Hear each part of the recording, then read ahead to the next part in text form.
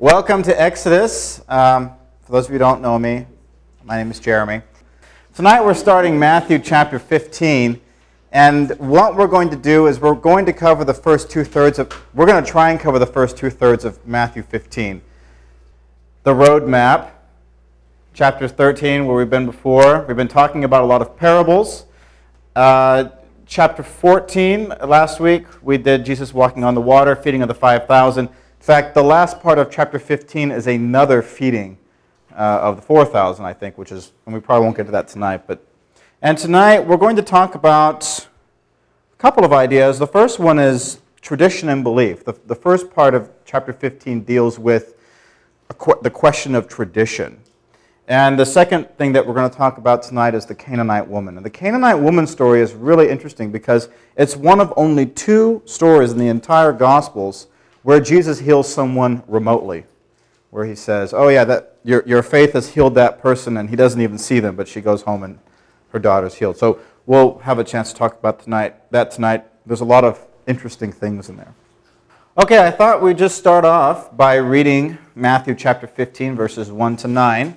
So if you have your Bible, feel free to read along. If not, you're a slacker. Then the Pharisees and scribes came to Jesus from Jerusalem and said, "Why do your disciples break the tradition of the elders?" I'll stop there. The tradition of the elders simply refers to the laws, the rabbinical laws that were written or spoken about on top of the law of Moses. So it's the addition to the law. And they say, for they do not wash their hands before they eat. He answered them, "And why do you break the commandment of God for the sake of your tradition? For God said, 'Honor your father and your mother,' and whoever speaks evil of father or mother must surely die. But you say that whoever tells father or mother, 'Whatever support you might have had from me is given to God,' then that person need not honor the father. So for the sake of your tradition you make void the word of God, you hypocrites." Let's get into this really quick because it sounds really complicated, but it's really not. What is the problem? What are the Pharisees accusing the disciples of doing? Not washing their hands. So breaking tradition. Why did that matter, by the way? What's the point to the traditions? What other traditions were they not allowed to do? Eat pork. Could they touch people who were sick? Right. Could they interact with Gentiles? No. Okay. So the Pharisees, they think they have an aha moment. Here we've got Jesus, and we're going to get him and his disciples. And he responds by saying, "Oh, wait a minute. You don't really understand the point of tradition." Now, what does he quote here? He says, "You're supposed to honor your father and your mother, and whoever speaks evil of father or mother must surely die." Basically what he says is, you guys are supposed to take care of your parents and you're not doing it. What the Pharisees were allowing people to do is say, Mom and Dad, I'm sorry, I can't really take care of you because I got to give this money to God.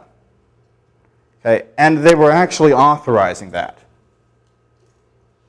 Okay, now Jesus calls them on this and says, "Hey, wait a minute. You're picking on my disciples for not washing their hands, and you're basically throwing your mom and dad on the street." And he says this and says, "Look, you're doing this for the sake of tradition." And then he quotes down here from Isaiah, "This people honors me with their lips, but their hearts are far from me. In vain do they worship me, teaching human precepts as doctrines." My question, to get us started tonight, is, what's the role of tradition? How does tradition work in our lives? What does it mean to us? Well, it just seems like in the sake of chasing tradition, they've perverted one of the greater commandments and flipped it on its head. So it seems like when you're asking what is tradition, at the very least, he's making a contrast between, look what tradition does. It takes even one of the laws that we gave and somehow kills it with this tradition.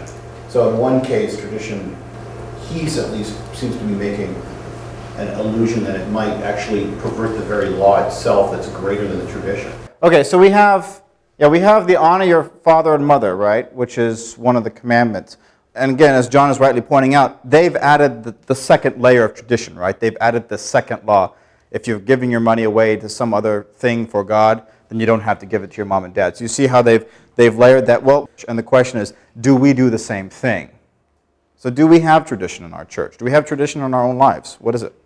But they're not things that we consider like equal to law that I can think of. Like I know they exist, but I just can't think of anything. Like, do we add things? Do we do things that you might not necessarily find somewhere in Scripture? Are there actions that we ritually perform?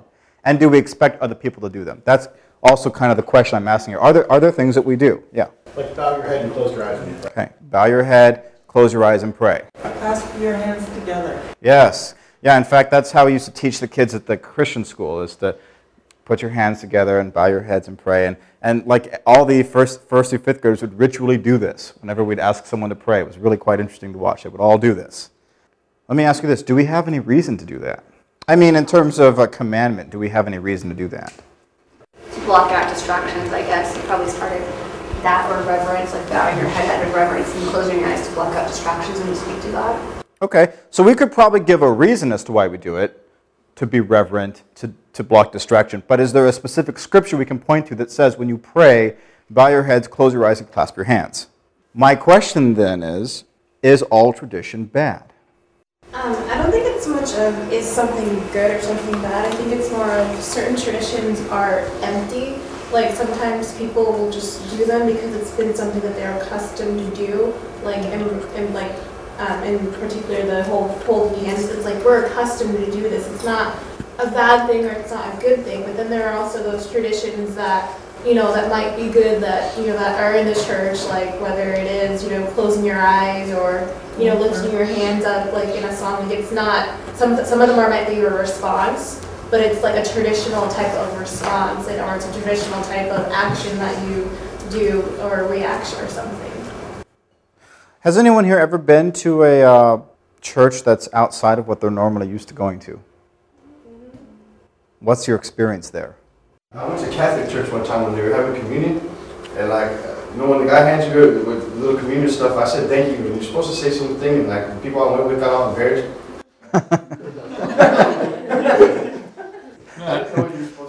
Actually, I've known that feeling before, though, when you're not quite sure what to do, and you're like, hey, what do I do here?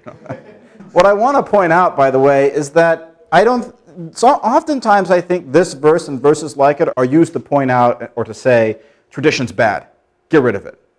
What I wanted to highlight, and I think has come out, is there is a difference between good tradition, maybe, and bad tradition, if you want to call you that. We just listed things that we do. We bow our heads when we pray. Well, we sing a certain way. We have certain expectations of what to do when we go to church, and I don't necessarily think those are bad, and I don't think that you necessarily throw those away. But you can see how a verse like this could be taken out of some kind of context, and someone could just run wild and say, no tradition. Okay? It's interesting that when they charge him of violating tradition, he responds by giving tradition, right? Honor your father and mother. It's a part of the tradition. It's part of the language. The Pharisees would have been in tune with that. It's not like he pulled it out of left field. But at the same time, he still critiques their opinion on it. And down at the bottom, he quotes from Isaiah. I think the last part about teaching human precepts as doctrines is really interesting, because that's when tradition kind of becomes bad, when we believe it to the point where it becomes like, something that divides us. But it divides us, and it becomes a doctrine that divides and not something that unites. What's really interesting, too, is sometimes it's hard to see the difference between tradition and doctrine, especially in this community. This might just be a function of the English language, but a lot of times what was tradition was also theological. But how do we even make doctrine? Why is doctrine so important to us? Why do our churches split over this? Phil? I think it's like the difference between tradition and doctrine. Like, it is very tricky. It's this whole idea of teaching human precepts as doctrines, because whatever God has commanded us to do, whatever that is, we have to interpret it as humans. And so there's this strange concept of that this group of people have precepts or understandings of it being this, and this group of people have precepts or understandings of it being this. And so, tradition is sort of like things, I feel like maybe we could define it as actions that we're taking that aren't necessarily based off of a command, but off of like a good habit or a good practice to be doing something to maybe lead us more towards something. So doctrine's important because it sort of gives it more of a guideline of how we should be acting, where traditions are more sort of a way to help us get there. Yeah, perhaps a way to rephrase your question is, I may be incorrect, is how do we know when a doctrine's too human? Like, where's the line between someone saying, my doctrine is, you might hear the word biblically based, or my doctrine is this, right? Or it's in the tradition of this. How do we know when those things have crossed the boundary into, well, no, I really just have an agenda, and now I'm just going to say it's doctrinal?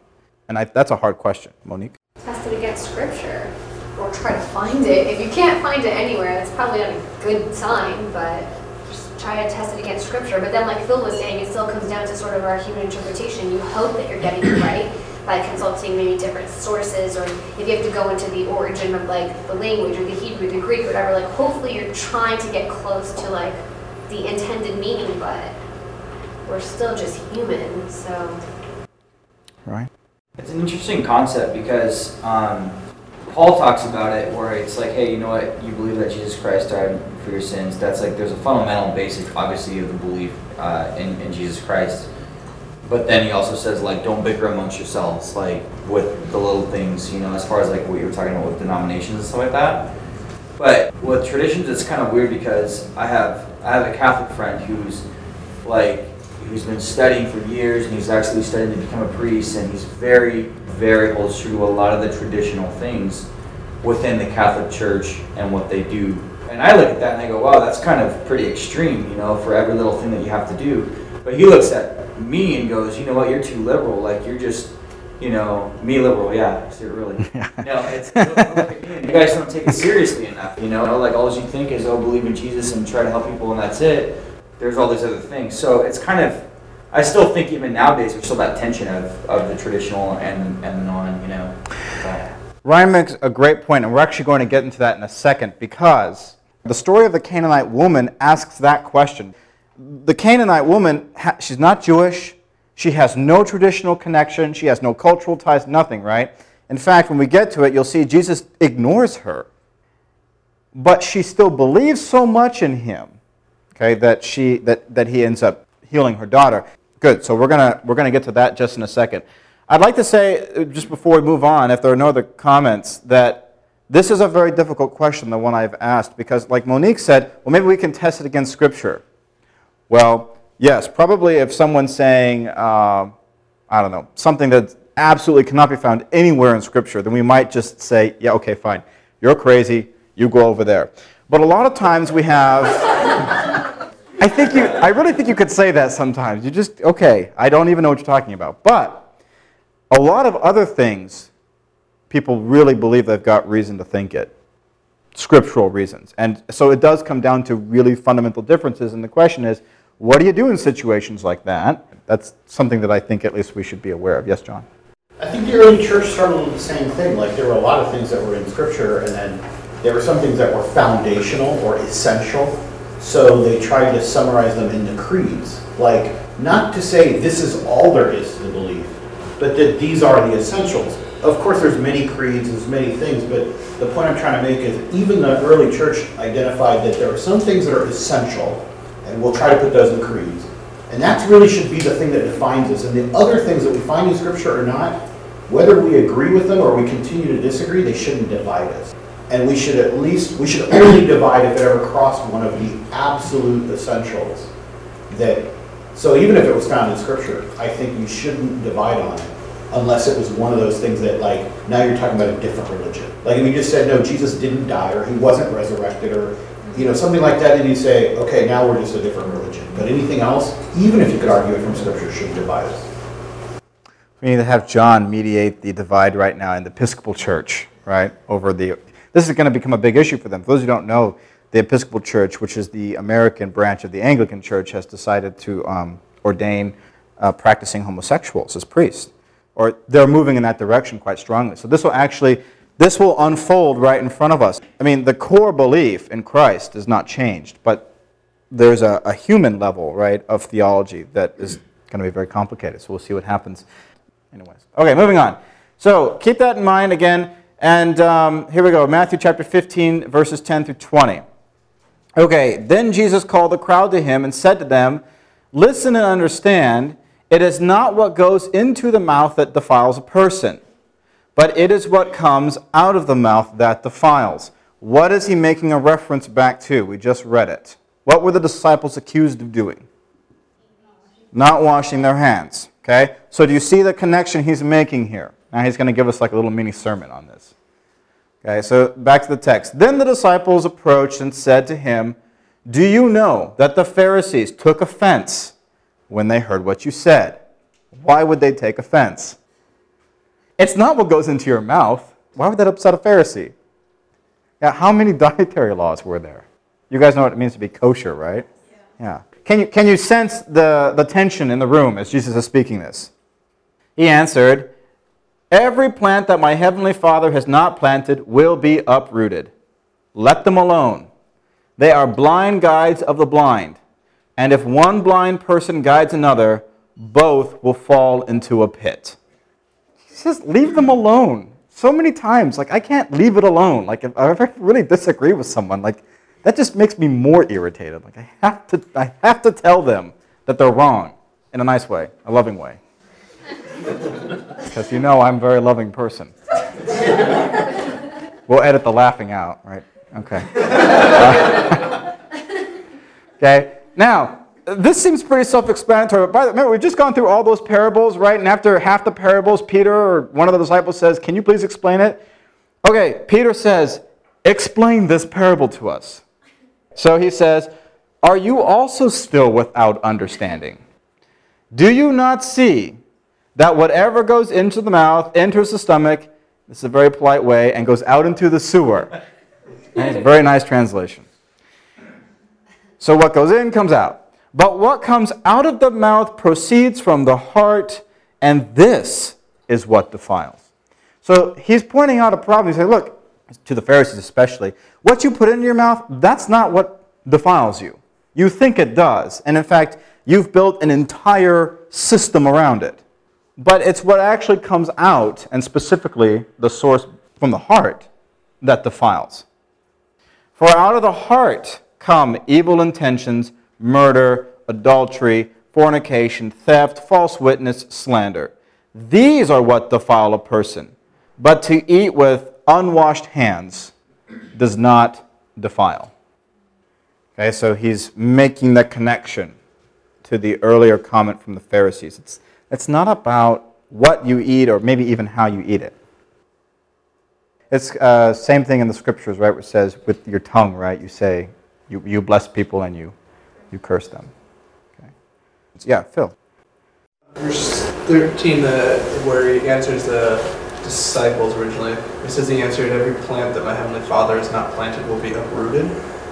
I feel like it's more, like, especially since it's directly, he's talking about this, like, tradition and doctrine difference, that has something to do with that, especially since they're responding to the disciples, saying the Pharisees would take offense. And sort of saying, like, God has planted at least some established rules or commands, but there's other rules and commands and traditions that have been set up that weren't established by God.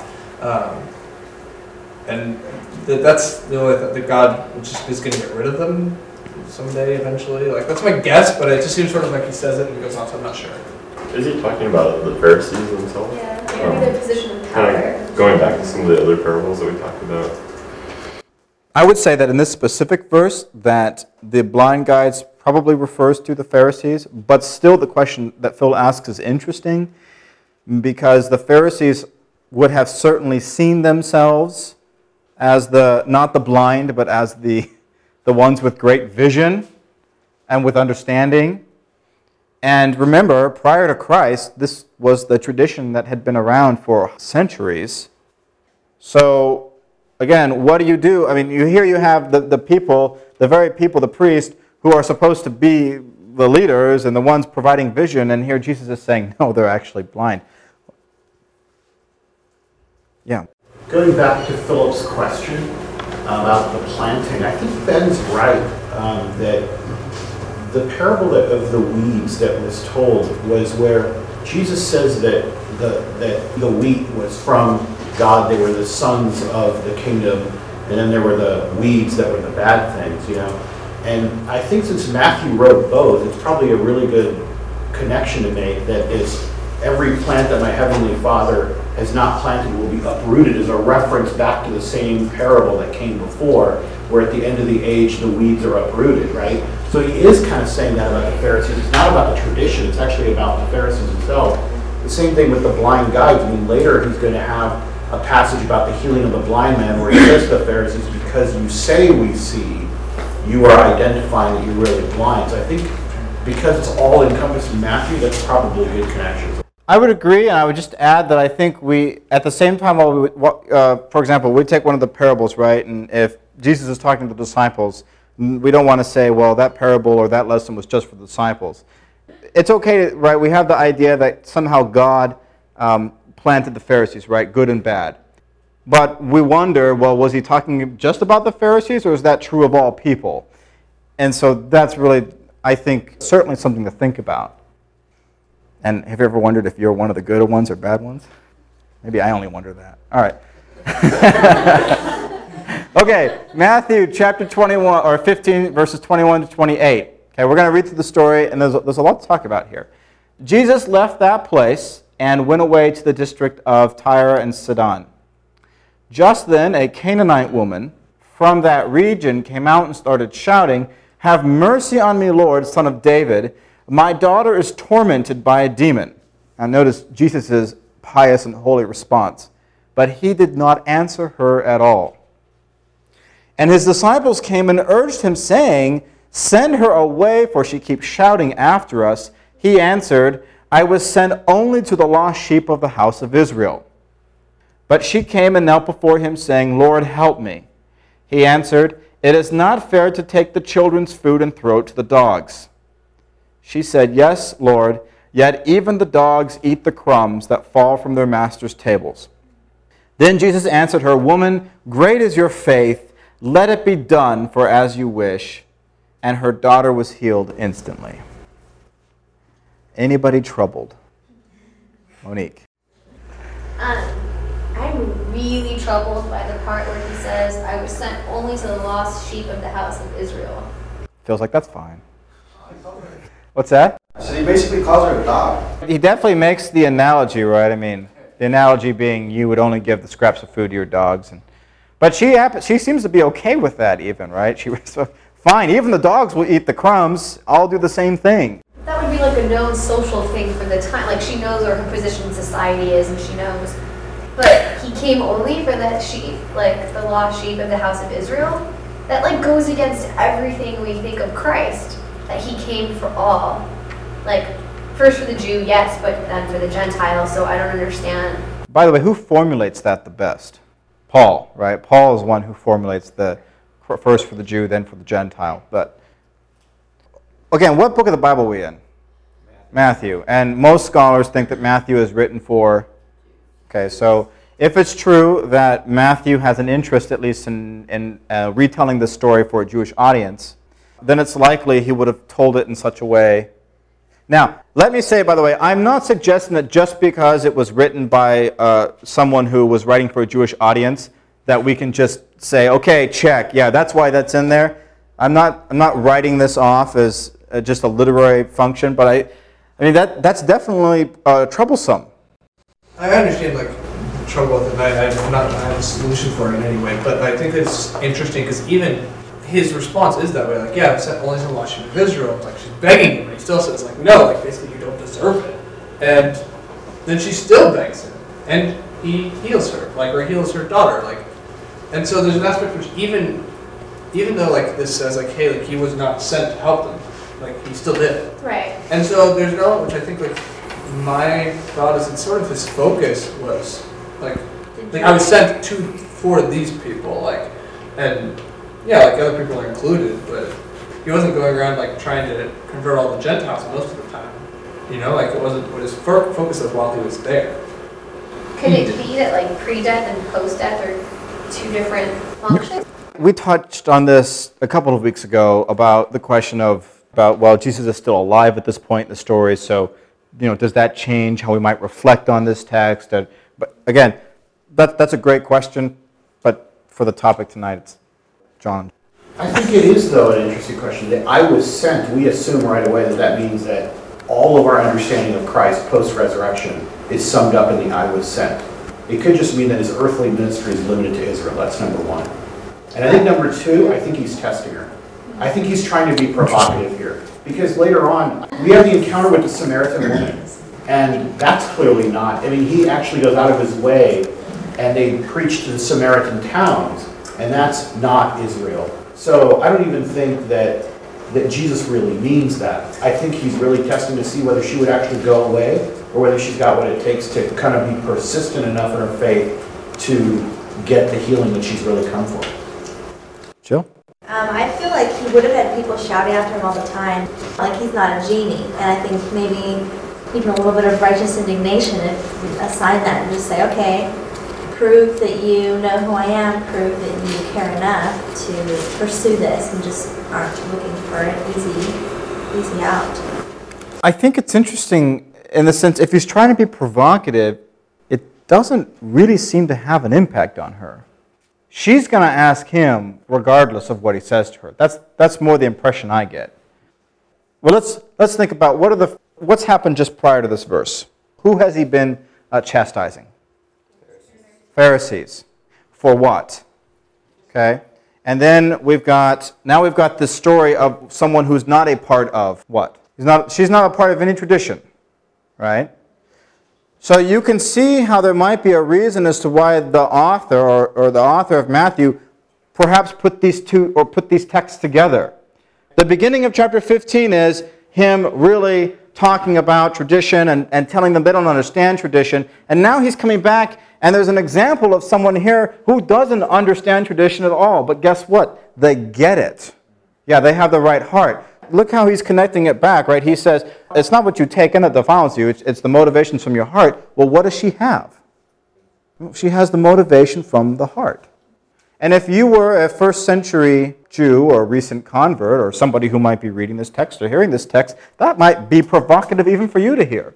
To hear the first part of that, well, Jesus, what do you mean from the heart? And then here comes a Canaanite woman who, from the heart, right, believes. Yeah, Randy. Do you think maybe too is because the disciples right before that said send her away, he was saying that in front of them so they could see the faith of even the people who weren't Jewish and see it for everybody, not just for them? It's a possibility. I get the impression from this text that they're uncomfortable by her. I don't know if they're embarrassed, but they're definitely, hey, get her out of here.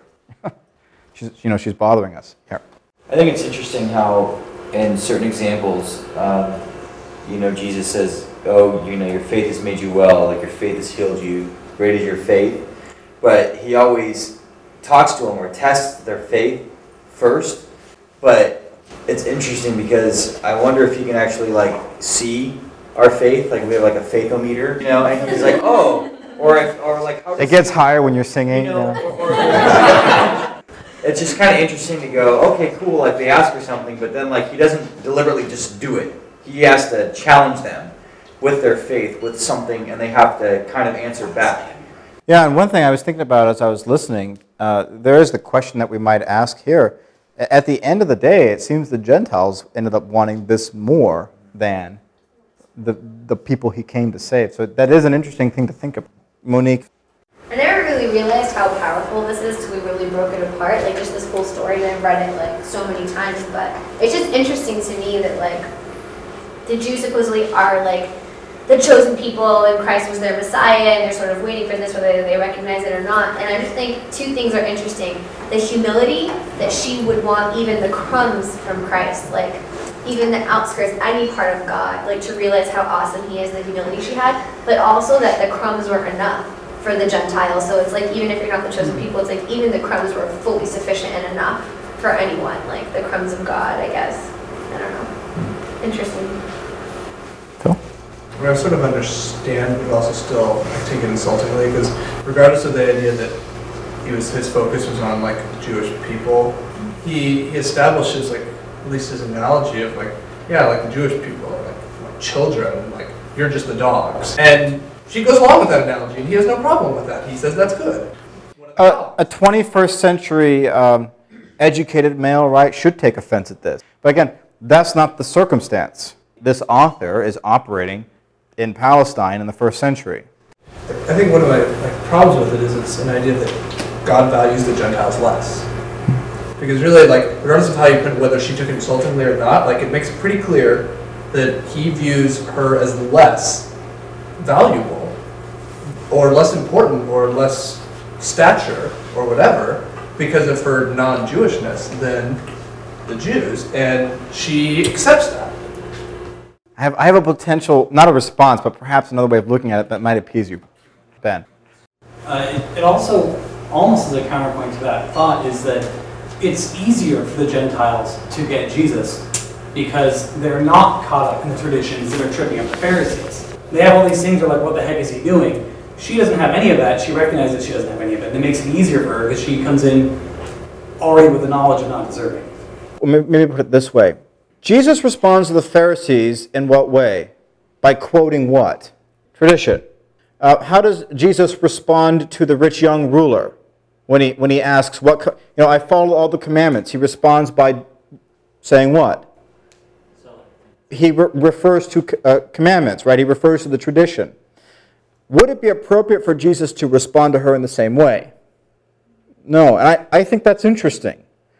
And I think that shows something about the way that Jesus interacts, not just with us, right, now, but even how Jesus apparently interacts with different people.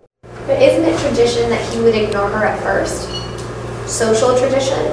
She's a Canaanite woman. Sure, but we also know that in the ministry of Jesus, he had women, right? He touched lepers. All these things that he wasn't supposed to do. Yeah, Ben? It's also possible that because we, as for the most part, Gentiles, don't have the cultural ingrained context that the Pharisees would have, we take offense at what he says to the Gentile woman, which is offensive to us, but we can't necessarily put a value statement that it's less offensive than what he says to the Pharisees within their context. Let me ask you this. How does Jesus ultimately respond to her? By following tradition or by following his heart? By following his heart, right? Another connection you might make to the point that's being made here, or at least the point that was made earlier when Jesus criticizes them for not following their heart. Sure, in this culture, Jesus could have walked away, and nobody would have said anything about it. In fact, probably the Pharisees would have liked him more, but he doesn't. John. Jesus often was impressed by the faith of those who just were persistent. Like the centurion who said, no, you don't have to come to my house, just say the word. He was impressed by that. The people that opened up the roof and dropped down their friend, he was impressed by that. And he would often cite that he would say, I haven't found faith like this. I think this is kind of a similar theme. Like, he's saying, like, he's given her every reason he's not going to do it, and she's persistent. Like, I was only sent to Israel. I don't know that he even believes it or doesn't, but let's say he says it. She doesn't go away. He makes an analogy to children and dogs. He doesn't actually say, you're a dog. He makes an analogy to it, and she still doesn't go away. Like, he just keeps saying no in all these ways. She's already bothered the disciples. He's already ignored her, and the more and more she's persistent, the more and more he finally says, you know what? I am impressed by this faith, and he does it. It reminds us of that widow that kept bugging the judge. I mean, all these themes are common to Jesus, who's constantly impressed by people who are tenacious. I think we should also keep in mind how paradoxical it is that Jesus makes a statement, right, about coming for the house of Israel. And I don't think that we can just pass that over. I mean, I think he means it when he says that. But it is paradoxical, especially in light of what John says, that he comes for them, right, but he's most impressed by the people who aren't a part of it. And again, I think that in the context of the verses that we read prior to this, again, just reading in context, you can see some of the points that not just the author of Matthew, but Jesus is trying to make here. He's demonstrating on some level what it means to respond to someone from the heart. I think you're probably right. I mean, not only is Jesus provocative to the Jews, but these types of things are still provocative to us today.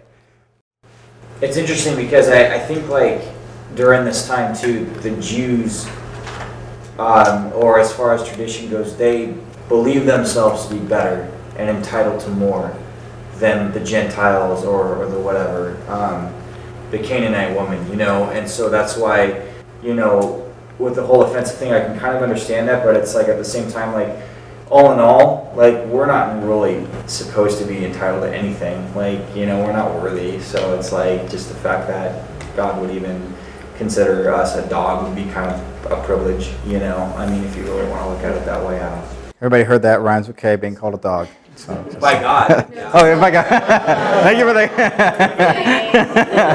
that. Monique. That's kind of sort of along the lines of what I was going to say. Like, I don't think that Jesus valued her less. And I also don't think he was testing her.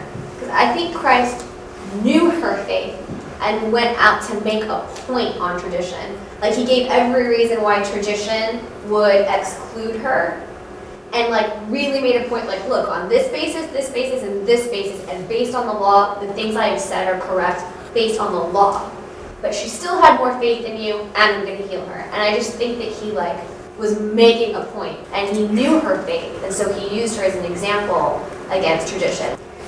I don't necessarily know that, or think that what you and John, you're looking at it from a different perspective, right? What I hear from John is, please correct me if I'm wrong, is an emphasis on Jesus, right? And Jesus' action here. And what I hear from Monique is what the woman is doing, right, and her response. So that doesn't necessarily mean that it's going to be the same perspective or the same view, but I think it's just important for us to keep that in mind. But you can see how different you might think from somebody. Just, what are you more interested in? The woman's story or Jesus' story? Are you more interested, like, in the context of it, you know, and connecting theological ideas, or more interested in maybe what is being experienced here, or how you might experience it? I just wanted to point that out, that it's actually interesting to be up here watching it going on. Okay. A couple of last questions just for us to connect maybe to the church today. Do we ever do this? Do we ever exclude people like this? And why? Okay, we have a text. We have a certain level of spiritual understanding in here. Do we do these things still? And why? Jill? I think it all goes back to entitlement there too. I mean, you have people who say, you know, women aren't allowed to preach here. Gay people aren't allowed to attend here. We don't like homeless people. We don't like if you've got piercings here, here, and here, no tattoos. Like, you just have people who want to exclude so they feel better. Mm-hmm. I think it's a little bit of an identity crisis. We define ourselves by our borders, and Jesus is trying to flip it to defining by the core of what we are. Very well said, actually, both of you. It just seems so easy to do, though, to create the borders that become like impenetrable.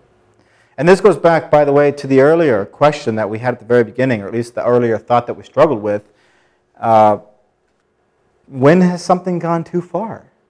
When has a belief that has become the belief because nobody said anything, when has it gone too far? And do you think Jesus is advocating just for tradition or just for believing alone in any of this that we've read today? Perhaps there are some traditions, right, or some denominations that focus more on the tradition, more on the liturgy, and perhaps there are other churches, right, that seem to focus with just believe, right? Check. You said the prayer, you're in. It seems here that we have an example of Jesus definitely not saying that.